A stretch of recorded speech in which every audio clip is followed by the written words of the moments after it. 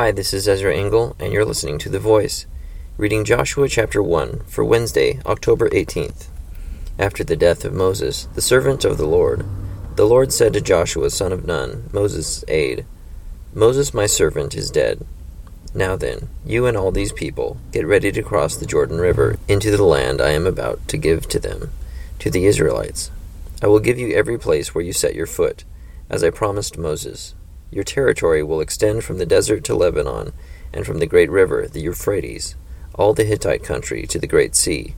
On the west, no one will be able to stand up against you all the days of your life.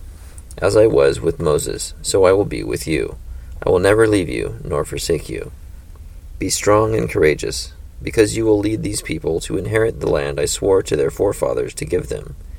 Be strong and very courageous. Be careful to obey all the law my servant Moses gave you. Do not turn from it to the right or to the left, that you may be successful wherever you go. Do not let this book of the law depart from your mouth. Meditate on it day and night, so that you may be careful to do everything written in it. Then you will be prosperous and successful. Have I not commanded you? Be strong and courageous. Do not be terrified. Do not be discouraged, for the Lord your God will be with you wherever you go." So Joshua ordered the officers of the people, "Go through the camp and tell the people, 'Get your supplies ready.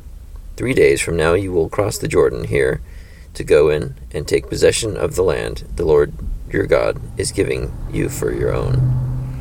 But to the Reubenites, the Gadites, and the half-tribe of Manasseh, Joshua said, "Remember the command that Moses the servant of the Lord gave you.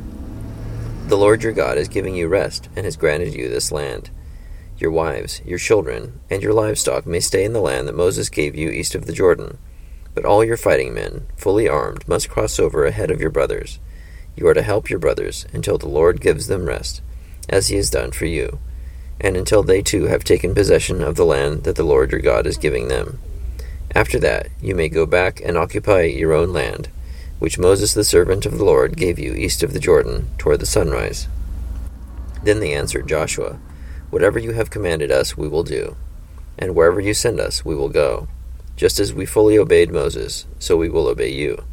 Only may the Lord your God be with you as he was with Moses.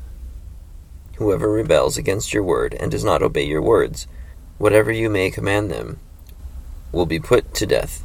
Only be strong and courageous." Joshua chapter 1.